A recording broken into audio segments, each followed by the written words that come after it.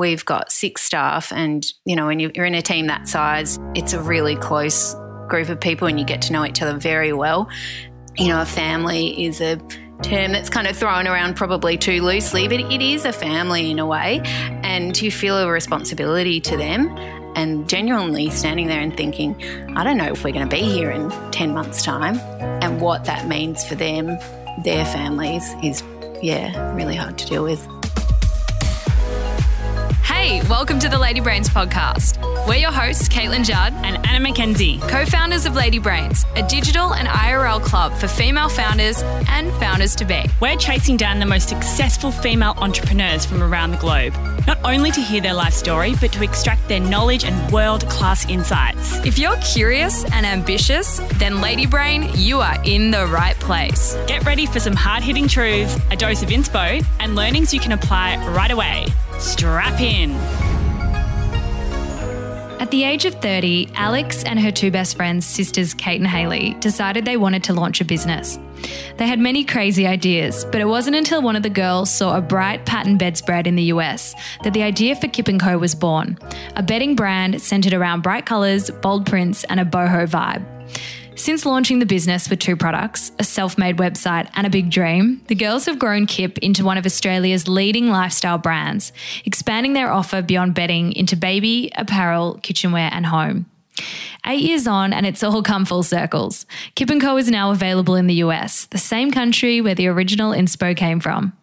Despite an increase in sales during COVID, Alex and her co-founders have come up against some pretty big challenges, and she's the first to admit that it hasn't been smooth sailing. This is where we started the discussion, by asking Alex how they responded in the first few weeks of the COVID crisis and the impact that these early decisions have had on the business since then. Well, initially it was definitely all about work because there just was so many decisions that we felt like we had to make straight away. So in March, I don't even know what date that was now, those first couple of weeks. So when I suppose the restrictions started rolling out here, we made some snap decisions based on the information that we had at hand to try and protect us for the next 6 months, including like cutting our salaries, trying to diversify our supply chain. We've reduced our footprint in the US. So we reduced our order for the back end of the year. So a lot of things that would normally be decisions we would make over months, we made in the space of kind of 2 days. So that initial couple of weeks was definitely all about work. But also when you're at home and you've got 2 kids and your boyfriend is here too, you can't kind of get away from the family bit as well, and they need your attention too. So trying to find a little bit of a balance and probably failing, I think. Oh, it would be a real challenge having a family and, I mean, having a family and a job, let alone having a family and a business in this kind of environment with the kids at home and trying to work and stuff. Yeah, I think it's a struggle that a lot of people are facing at the moment. Yeah, although like we were saying before, talking about, you know, the different groups that have been impacted in different ways by COVID, and I'm lucky that I think anyway, I haven't had school-age kids because how hard to have to describe what's going on to them. And Quincy is 2 and Pearl is 7 months. So she was only like 4 months old when this was all kind of happening. So obviously not sitting down around the dinner table and trying to explain the global pandemic to them. So I'm lucky I didn't have that on my list of things to do in addition to everything else. But yeah, definitely quite hard. And I think like when you're pregnant and then when you've got a little baby, you're trying to be really calm and like nurturing body because you're literally feeding and keeping this little kid alive. And so then I was getting into this cycle of like, I can tell I'm feeling stressed and I don't want to pass that stress on to this baby. So you get all these additional fun layers of stuff to work through. That is hard because they do say that, your children they take on your emotions, but it's hard to compartmentalize or downplay how we're feeling right now. So then you kind of get stuck in that, oh my God, I've got to do the right thing by my family, my kids, and by your staff. That was really hard as well, and continues to be so when you have a business. And we've got 6 staff, and you feel, when you're in a team that size, it's a really close group of people and you get to know each other very well. And, a family is a term that's kind of thrown around probably too loosely, but it is a family in a way, and you feel a responsibility to them, and the not knowing what we were facing into and what was about to happen with our sales and the business generally, and genuinely sort of standing there and thinking, I don't know if we're going to be here in 10 months' time, and what that means for them, their families, is, really hard to deal with. And I'm sure, throughout the conversation, the impact of COVID's definitely going to come through. But we wanted to take it back to the very beginning of the Kip&Co days. Can you tell us, where did the idea for the beautiful, colourful bedspreads come from? Was there something, was there a place that you got the idea from?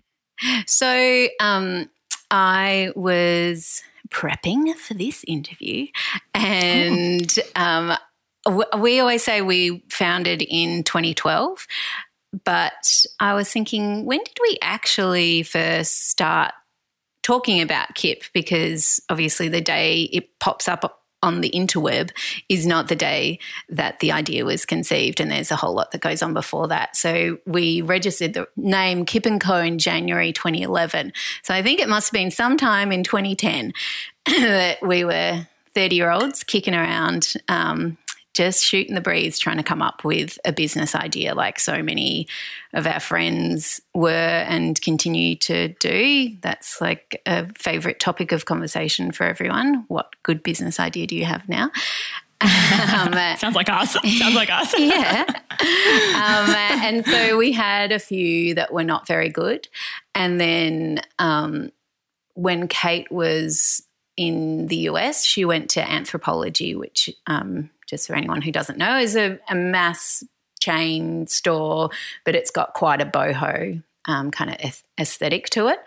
And she found a quilted bedspread, and it had a really kind of intricate pattern on it. It was really colourful, and she came back with that for herself, for her home, and said maybe we should be doing bedding.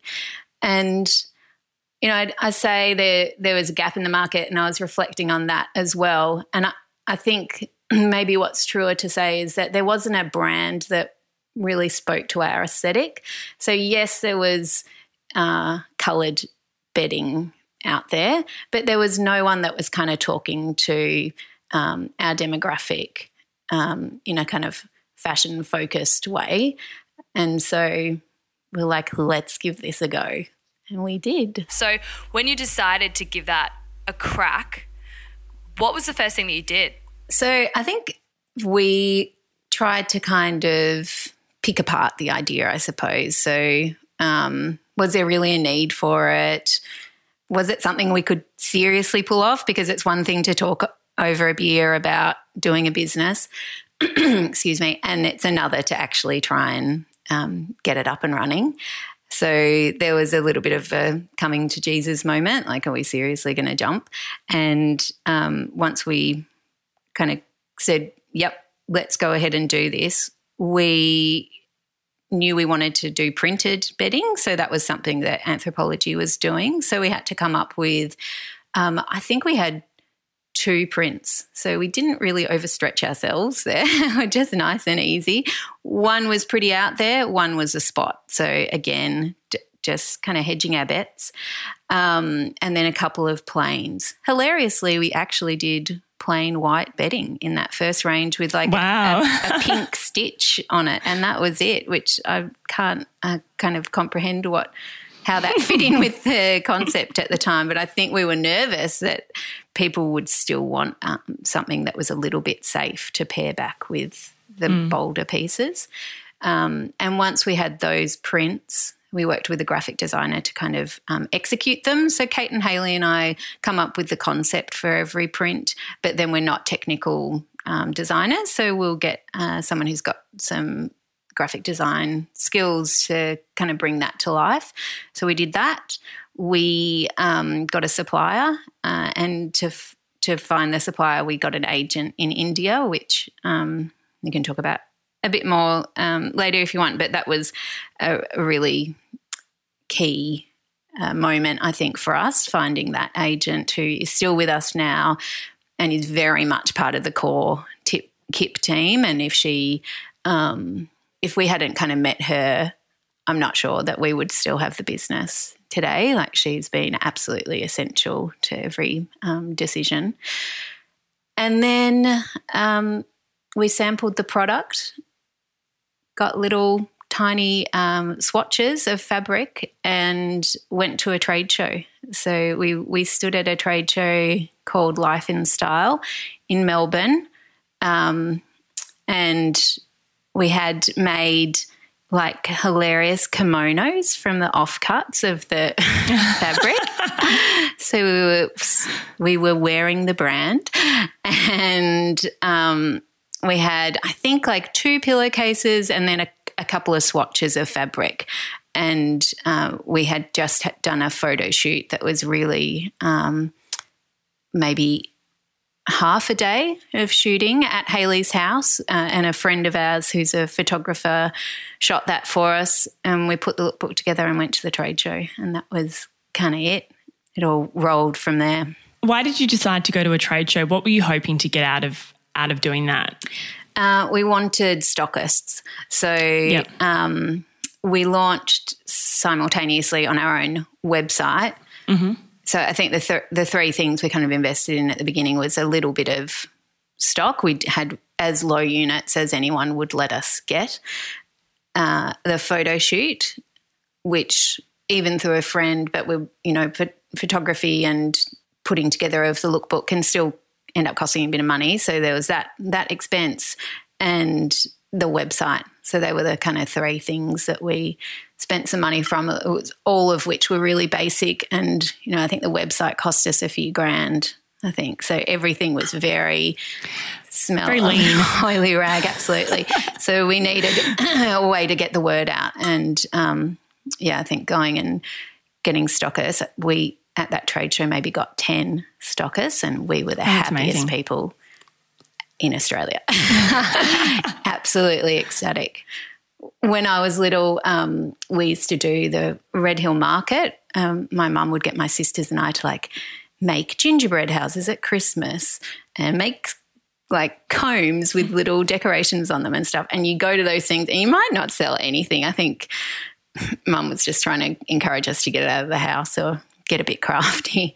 Somewhere in the back of my mind, I think I was a little bit scarred by that experience. I was like, we could go and maybe no one's going to pick this up, and that's okay because we've had a great time doing this. And if nothing else, I've got this fabulous kimono that I'll never wear again. But we got those 10 stockers, and it just kind of rolled from there. We got just enough money to kind of cover the next range. And that was a little bit bigger and a little bit better, and again and again and again. And then, And here you are. So I want to ask, because we have a lot of women in our community who are at the really early stage of starting businesses, and there's one thing that always comes up with people, which is, I need to create a business plan and I don't know how. And so I'm curious, did you have a business plan in the early stages, and did you understand kind of what margins you were hoping to, achieve, and did you put that thinking in from a commercial point of view at the very beginning, or was it really just like, okay, we're going to create this product, we're going to put it out there and we're going to see what happens? Yeah, we didn't we didn't have a business plan, but that's not to say that's the way you should do it. I think now as well, starting, and there's amazing resources like what you guys are doing, that would be so helpful. Like, there's so much more out there for you to tap into. Like with anything, you ask 10 different people, you get 10 different ways to do something. And I don't think that there's any right or wrong way, although it seems to be the consensus that a business plan is a helpful thing. Maybe we had one in a different sense, so I suppose is where I'm going, because we never wrote it down and called it a business plan on the front page, but we definitely considered every kind of step. And yes, we thought about margins absolutely when we were putting together our price list. So Kate, my business partner, she did commerce. So we met at uni, she was doing commerce. And so she can understand that side of the business in a way that I will never, ever understand. But I think you kind of know more than you think as well. Like when you're going in and trying to decide how much you can afford to pay for a product, it feels like an unnatural place to start because it's in a bit of a vacuum. But actually you probably know if it's a product that is already out there in the world, you can say, okay, well, I need to be competitive with X company. So I use that as my starting point. And then if I want to be able to sell to stores, yes or no? If yes, well, I need to be able to make money off something that's kind of around 50% of the retail. And then working back from there, well, how much do I want to make off that wholesale rate, taking into account freight? And yes, I had no idea what that costs, but people are pretty generous kind of sharing information. I think we spoke with, I could just call anyone who might have any clue about anything. I called other brands. What kind of markup would you put for freight on a product? To get it here, is it $1 or $2 approximately? What might it look like? And kind of factor that in. And if you're starting with the RRP and you're working backwards, you can kind of find the ballpark of where might be a comfortable zone for you in terms of your cost price. I love what you said there. We know more than we think. It reminds me of our interview with Christy Chong.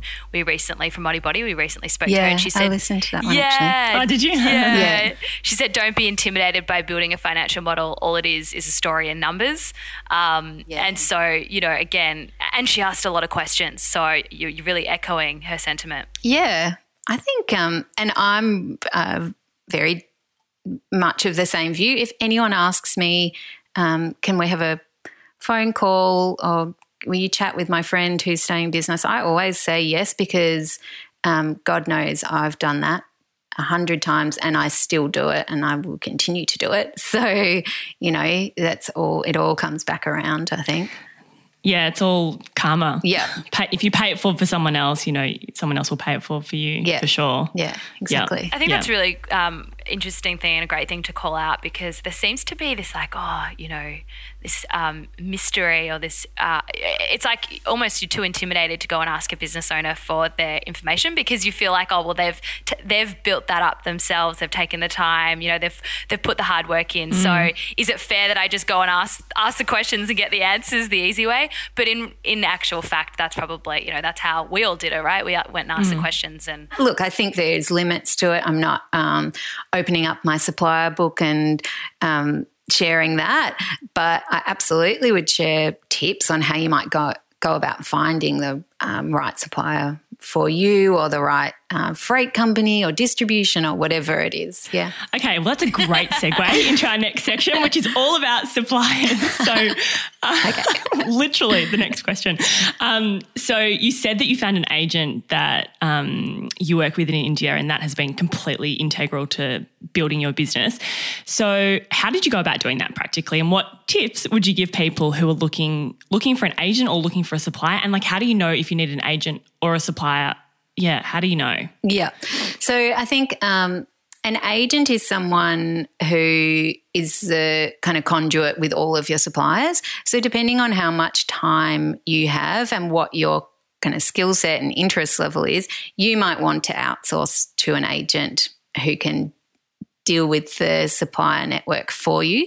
It's not to say you don't still have a lot of involvement with them because we absolutely do, but we're having someone there on the ground provides a clear focus for them and they can kind of go to them with questions at any point in the week when we might be juggling other priorities.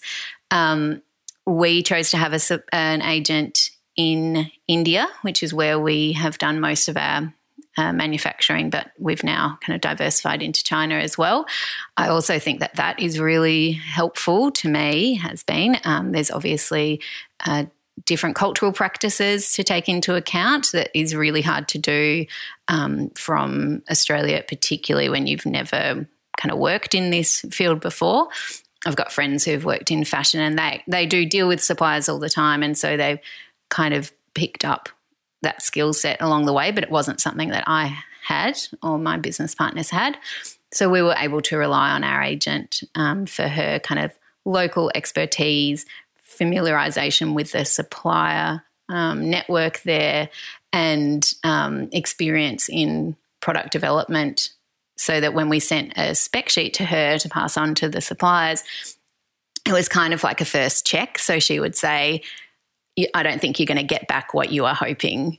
If I just send this like this, I've got some suggestions. So she was really invaluable in that sense.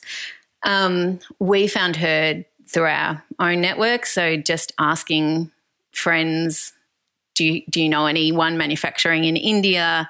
And we did get a few people who shared actual factory names, and one person said, this woman used to work at a large agency that some of the big Australian brands like Country Road and stuff would use a really big company to be that agency for them.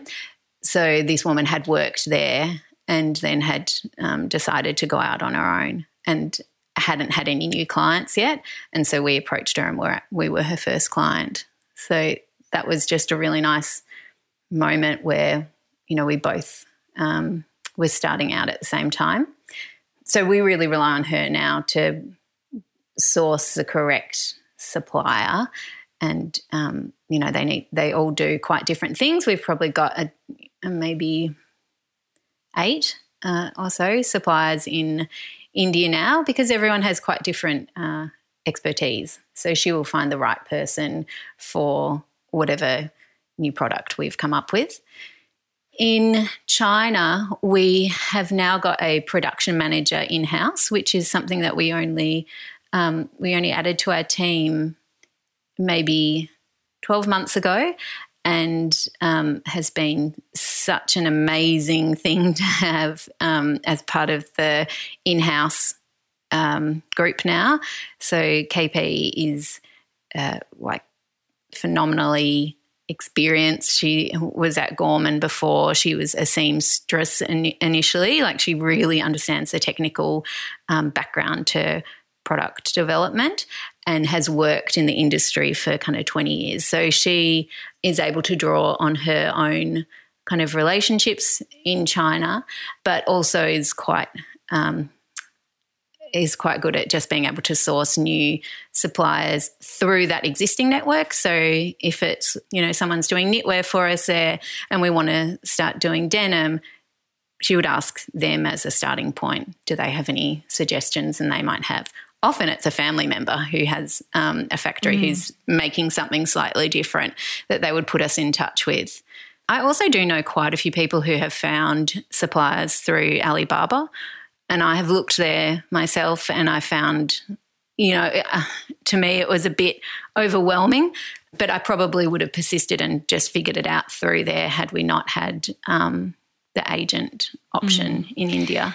And with agents, how is that structured? Do they and I'm just thinking for people who are possibly thinking about using an agent, how do you structure those deals? Do they work on retainer? Do they take a percentage of an order value? How does that work? No, exactly. They take a percentage of the order value. Yeah. Right, okay. Yeah. So, it's you're all kind of in it together because it's they're incentivized to make sure they're delivering amazing products that sells well here, and that we in turn are able to place a larger order the next season round, and that they will therefore have a greater lump sum at the end because their percentage revenue will represent a bigger amount.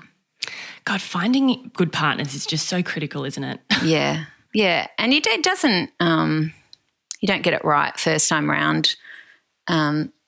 often it takes a few goes. So even with that agent there, I remember that first delivery we got, I think we were pretty lucky that we kind of got through. It wasn't at a quality that we were happy with. It was different to what we had anticipated would be turning up, and you hand over all your money and you're kind of crossing your fingers that what arrives on the boat is what you had expected, and it just wasn't. It just wasn't.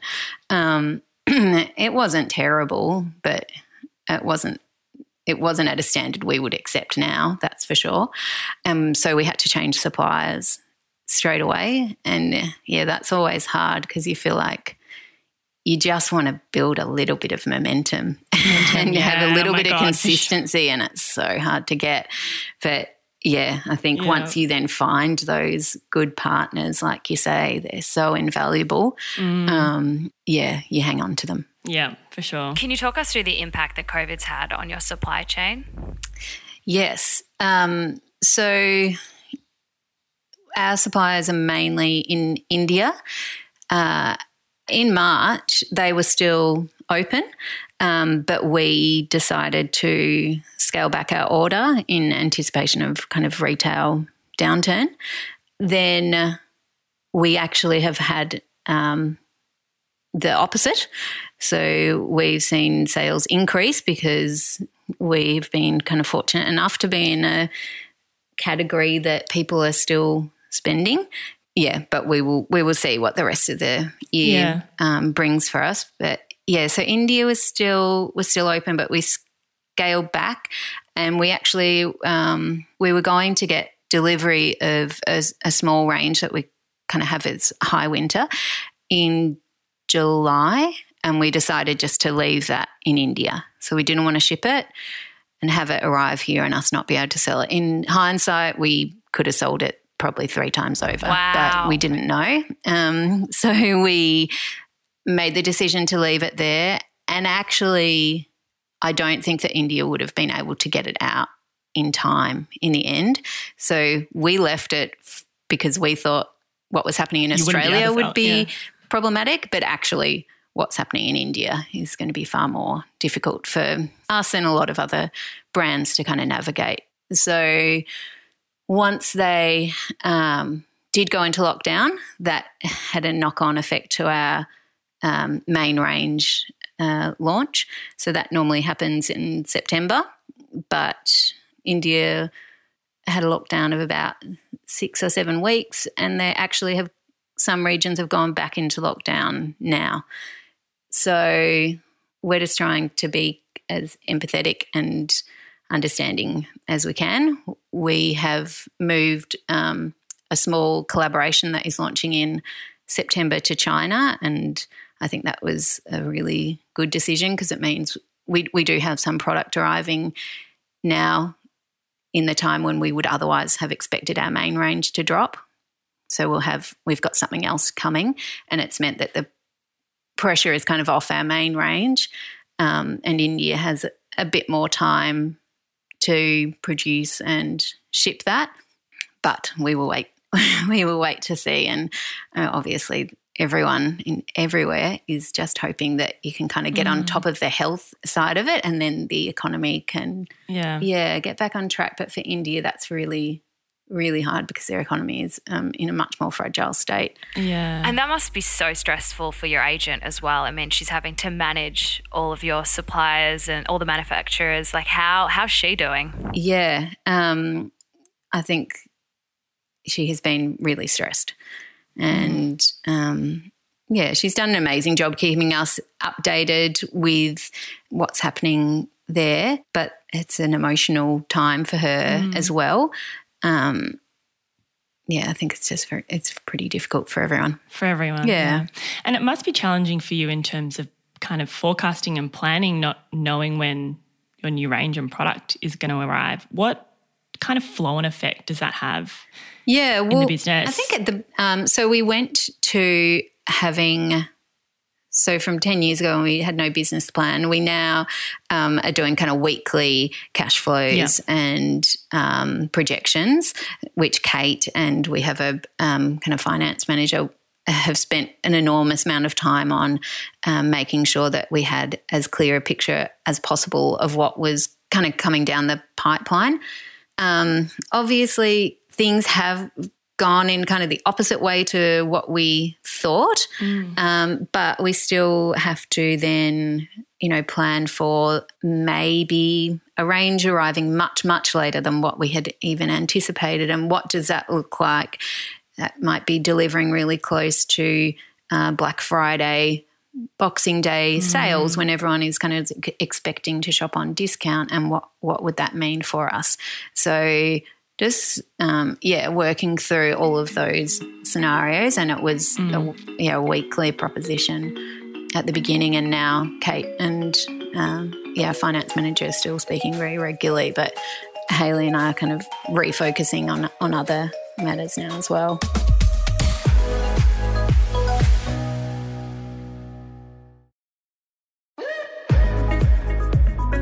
So what else are you focusing on at the moment outside of obviously cash flow and stock and product development? Like what else is, where else is your attention right now? What else can you do? Yeah, in terms of the business generally? So I'm focused on like marketing communications, and so that includes social media, media, and I've got an amazing marketing coordinator, Amy, who works with me in that kind of space. So we are just constantly trying to plan out as well as be reactive in terms of the brand management. So that's kind of where I'm focused at the moment. And Hayley manages production. So KP, who I mentioned before, she and Hayley work together on product development. And there's always a lot going on, particularly at the moment because of the kind of really fluid supply chain that we're dealing with. They're being kept very, very busy looking at both current range that's meant to be delivered, but also ranges that are due for delivery early next year. And Hayley also manages all the photo shoots, and we've got a photo shoot next week, which is a huge kind of project in itself. And then Kate is she's looking at, in addition to finance, all of the kind of e-com revenue side of things, and we are hoping to launch a loyalty program in the next week or so. So that's been a long time coming, looking at lots of different options, speaking to lots of different people. We've had a few false starts where we start thinking about it and then get a bit overwhelmed, to be honest, by the choice. And none of us are massive loyalty program users ourselves, so it's been a bit of a leap of faith, but we're nearly there. So that will be great to get that out. The Kip&Co customer is extremely loyal. So that is a great strategy. I hope so. Yeah, I hope they like it. You'll be signing up, Caitlin. Oh, God, yeah. Absolutely. Absolutely. Yeah.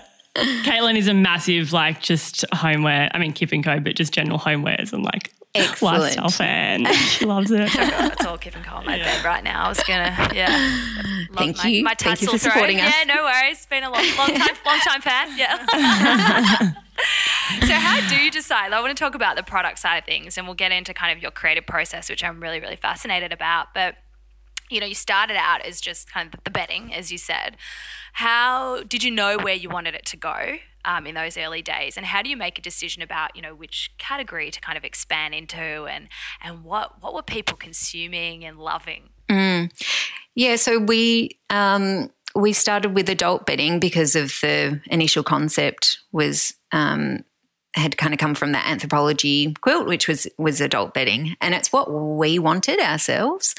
And then you can really see the life journey of Kate and Hayley and Alex in the product, because as we've had kids, moved homes, kind of got into cooking more, whatever it might be, it's then that you say, oh, well, actually, there's no cool bedding for kids either. And then someone has a baby. There's no good sleeping bags for babies that have kind of a fun aesthetic.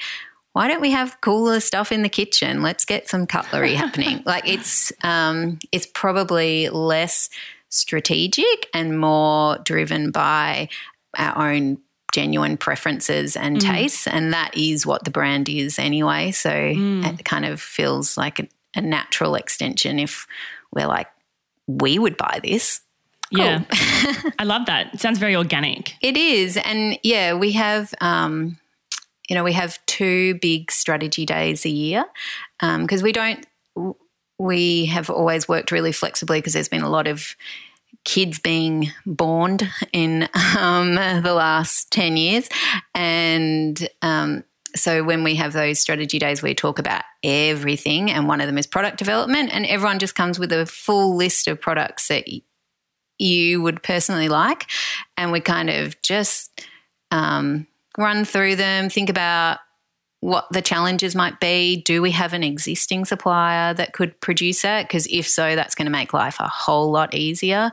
Is it kind of a problematic product like baby space? Because there's a lot of regulations around that. So, we'll kind of work through what are the pros and cons, I suppose, of every product, and then have a bit of a short list, go out to the suppliers, get prices back on what their costing might be, and that will eliminate a bunch of them as well because we just wouldn't be able to do it for that price. Then that's an easy decision in a way. So, yeah, there's a lot more that we could do. I would say we had a strategy day maybe a month ago, and I reckon there was probably 40 or 50 products on the list. So, and so how many of those 40 to 50 products, how many of those would actually end up coming to fruition? Like, is it a couple or is it like a quarter? How do you edit down all of it? Yeah, how do you edit? I guess the cost piece is important. The cost piece is important. You need 2 votes, so two of us have to be into the idea. Good. It's so good if you've got 3 co-founders. It's like my own majority rules. My only good piece of business advice actually is just make sure you've got an uneven number, which you girls haven't done. we originally did, and now there's just the 2 of us, and oh god. Well, you can't. When there's just 2 of you or just one of you, how do you move past? Make a decision. Yeah. You get a lot of deadlock. So you need 2 votes on anything in this business, preferably 3, but let's be honest, that doesn't always happen. And then, it needs to be something that fits with the concept as well. So we have done some kind of probably unnatural add-ons. Like I think jumping into adult and kids apparel is not a natural extension for a homewares brand, but it was just something we really wanted to do. So generally, though, it should be something that sort of fits within that the concept of the lifestyle concept of Kip&Co. So yeah, I think each season there's a handful of new products. Maybe 3, something like that. So we chip away at them, and you come back the following season and you look at the list again and you go, what were we thinking? Why is that on there? I love that. Lucky we didn't do that. Have there been any products that have just tanked, like that the customers didn't respond to? Or there definitely would be. I'm trying that? to think of something. Every season there'll be prints that are standouts, and there's the ones that are going to be around at the end of the season, to put it nicely. It's hard to predict what they are. If we knew, we wouldn't have the ones that are going to be hanging around. Yeah. And then when it turns up, and I love saying to the team, what's your favourite? What do you think's going to sell? And it's so interesting to me. But, yeah, you start to kind of second guess yourself because it's just the 3 of us deciding in a little vacuum. We have spoken about doing market research groups and getting their opinions. But I think in the end we'd just do what we wanted anyway. So it's kind of like, why invest? That sounds kind of rude, but it's like, if they were like, that print's terrible, it's something that you kind of need to see in the context of, I think we would just be like, but just wait, wait. We're going to style it up so nice. You'll love it. We promise. We have the vision. Just like listen to us. Yeah, it's hard. It's hard. If they were saying no, having seen it all styled up on a bed, then sure. But you would have to do a market research group from like a little swatch like this. It's pretty hard to picture what's going on here. So I want to ask about that, this whole concept of vision and I guess brand as well, because I think brand is such a differentiator for Kip&Co and it's such a strong brand. Did you always have a really clear vision about what you wanted the brand to stand for and to look like and to represent? Again, we didn't write anything down, but I think we intuitively just knew it because it is an extension of our own aesthetic, and that is the easiest brand to ever work on then. And I've worked in brand in corporates before, and it's so much harder to develop a brand personality that feels like a real personality, like it actually has some substance to it that people can, have some kind of relationship or engagement with. But this is just us. It's just always remained very true to the three of us. And I think as long as we're still there, we don't need to kind of be too contrived about it. And we've done brand guidelines before, but they were really more around kind of, what fonts you can use and the lockup for the logo and stuff like that. But that really difficult intangible bit of brand, which is the thing that companies try so hard to create. The essence. It's the essence. Yeah, absolutely. And that's something we haven't had to work too hard for. Well, I guess that, very grateful for. You're authentic to yourselves and that kind of shines through. And so it's, every expression, all of your shoots, all of your products, all of your website, it's just kind of like, as you said, it's an extension of yourself. So it feels authentic and not, contrived. Yeah. Yeah. We kind of are we think we are our customer. So we're not trying to second guess what they want. And I suppose that's a little bit about the market research thing. It's like if we really believe it and we would buy it, that's kind of doing the research, I suppose, for us in a way. Yeah. So how do you find that customer, or how did you find that customer in the early days? Because, the women that like style and lifestyle and fashion, like knowing that and knowing who you are and who your ideal customer is, how did you find channels to her to kind of introduce her to the brand?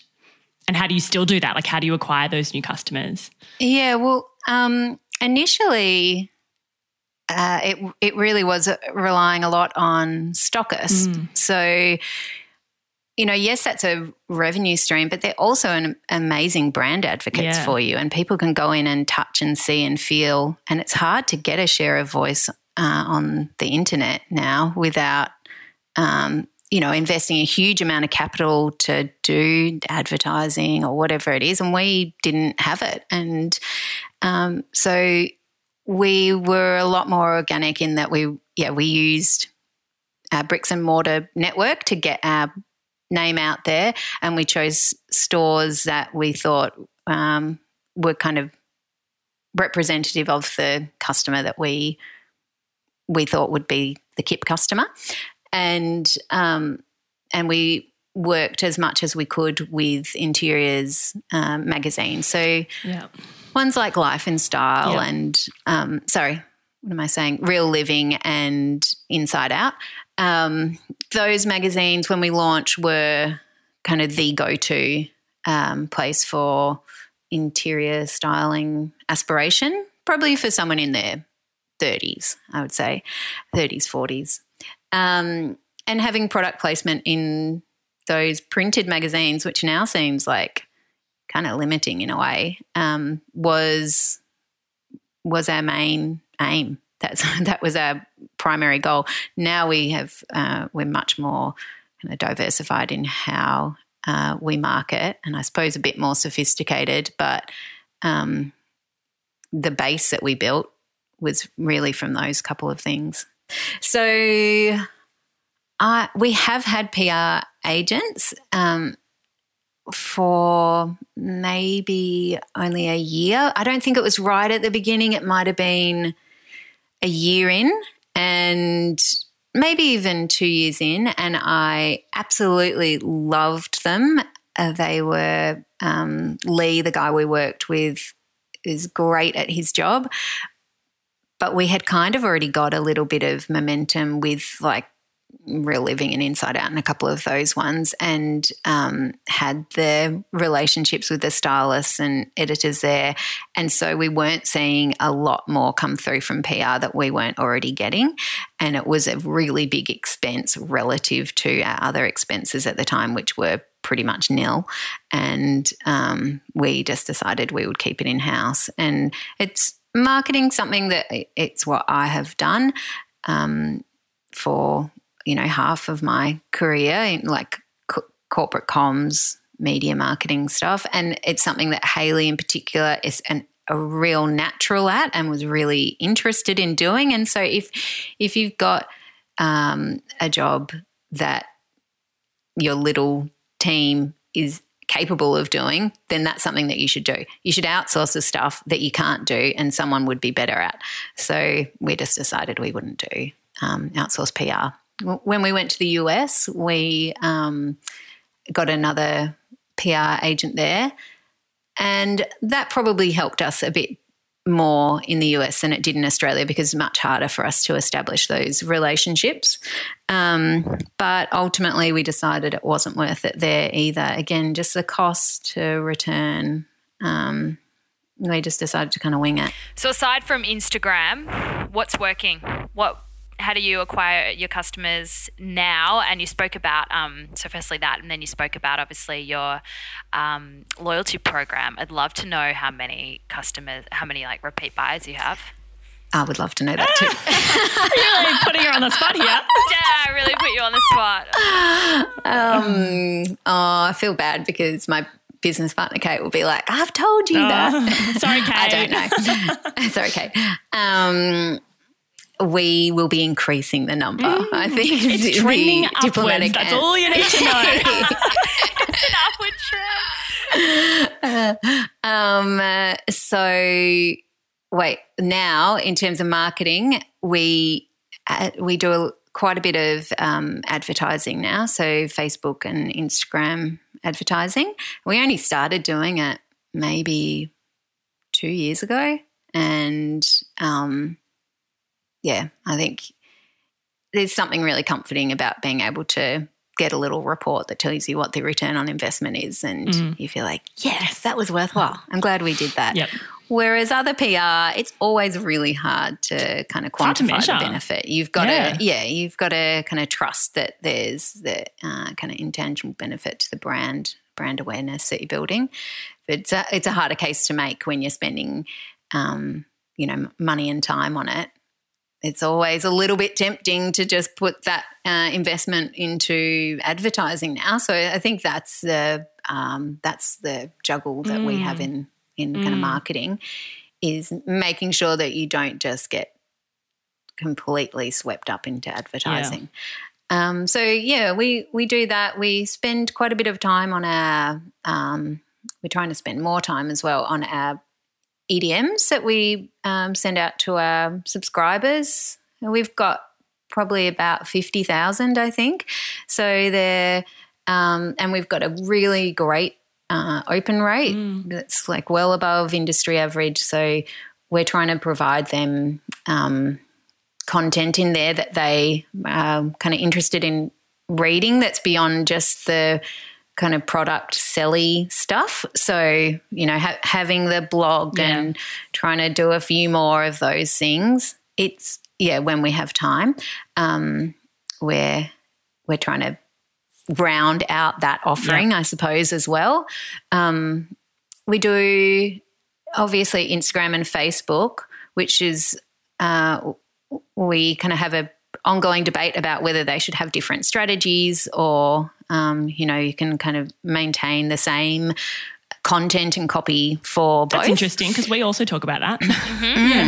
What's your consensus? I think that from a resources point of view, we've landed on it's probably good enough to do to roll out the same. Yeah, there needs to be some tweaks occasionally. Sometimes we forget to tweak it, so it doesn't make as much sense for our Facebook people. Sorry. Instagram is, we've got a much bigger audience there, but Facebook has a really high conversion rate, so they're not to be forgotten, Facebook. They're still a really important community and an avenue for us for marketing and kind of customers.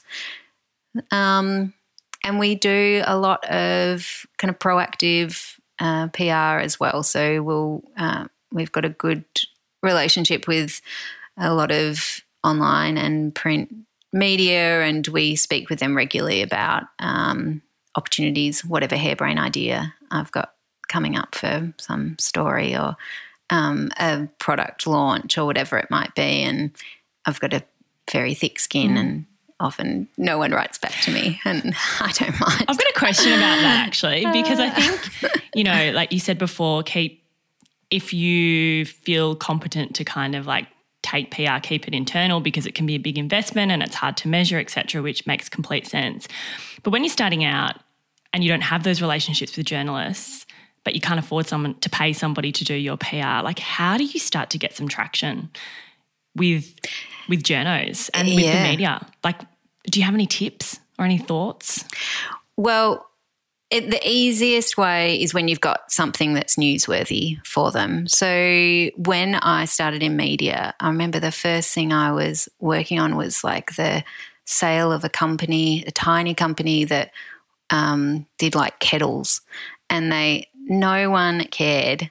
But my manager was like, you just have to, so you send the media release and then you call them up and then you send another email. You're just kind of hounding them. And I found that so thankless and disheartening. I think the better thing to do is to just approach them when there's something really newsworthy. And that's the hardest thing with a brand because it's not often you've got something really newsworthy to talk about. Especially now. There's nothing going on. Yeah, exactly. Totally. Yeah. Yeah, it's a tough one. But I think that they like hearing from the founder of the company, and you've got a story to tell in a way that a PR agent can't tell your own story. People love a startup story. Look at you guys.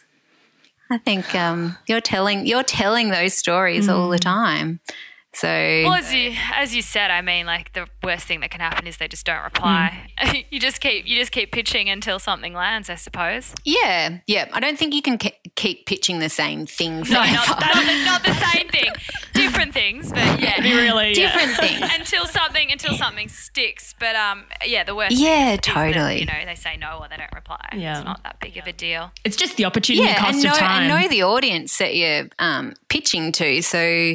Have a look at what other stories that they have written on and what might fit within their beat, and, maybe you can do something that's tailored a bit for them, particularly things like collaborations where you can leverage off other people's brand as well, and that partnership, that gives you double the chance in a way of kind of getting the word out there. Look, there's so much you could talk about in terms of how to get PR. That's probably another episode, another session. Oh, you can call me. I can give you the things that have worked and the many, many, many that have not. Yeah, great. Okay, we'll follow up on that. Like the one, our PR agent one time wanted us to drive a Fiat with like Kip written all over it up the coast of New South Wales. That was not one that got off the ground. That didn't happen? No. So you have expanded Kip&Co overseas. You're in the US now, so it's kind of come full circles. The idea came from there, and now you're, obviously offering your products over there, which is wonderful. Where do you want to take the brand? What's the kind of ultimate long-term vision for Kip&Co? I think things have changed in the last 6 months, and if in 5 years' time Kip&Co is still making beautiful homewares that are making people happy, and we're doing well locally, I will be happy. I think my kind of expansion dreams have been pared back a little bit. It's not to say we won't still do it, but I'm a bit more reflective now on how lucky we are here in Australia and how loyal and supportive our customer is here. And I'm kind of happy. So if Kip can just be around, then that'd be good. Yeah, I love that. Okay, a couple of final questions. What is one thing that you need right now? A vaccine and a holiday, I think. Yeah, that's two things. But once the first one happens, then we can take. Then you can have the second one. Yep. What's been one of the biggest lessons that you've learned, maybe over the last, 6 to 12 months? I think I've been really amazed at how nimble we can be and we have been, and knowing that we've got that ability kind of gives you a bit more freedom, I suppose. So, yeah, we've made a lot of really quick decisions. Not all of them were right, but I think that our gut was generally heading in the right direction. And so, yeah, just coming back, I guess, to trusting your gut has been pretty good. Yeah, always got to trust your gut, that's for sure.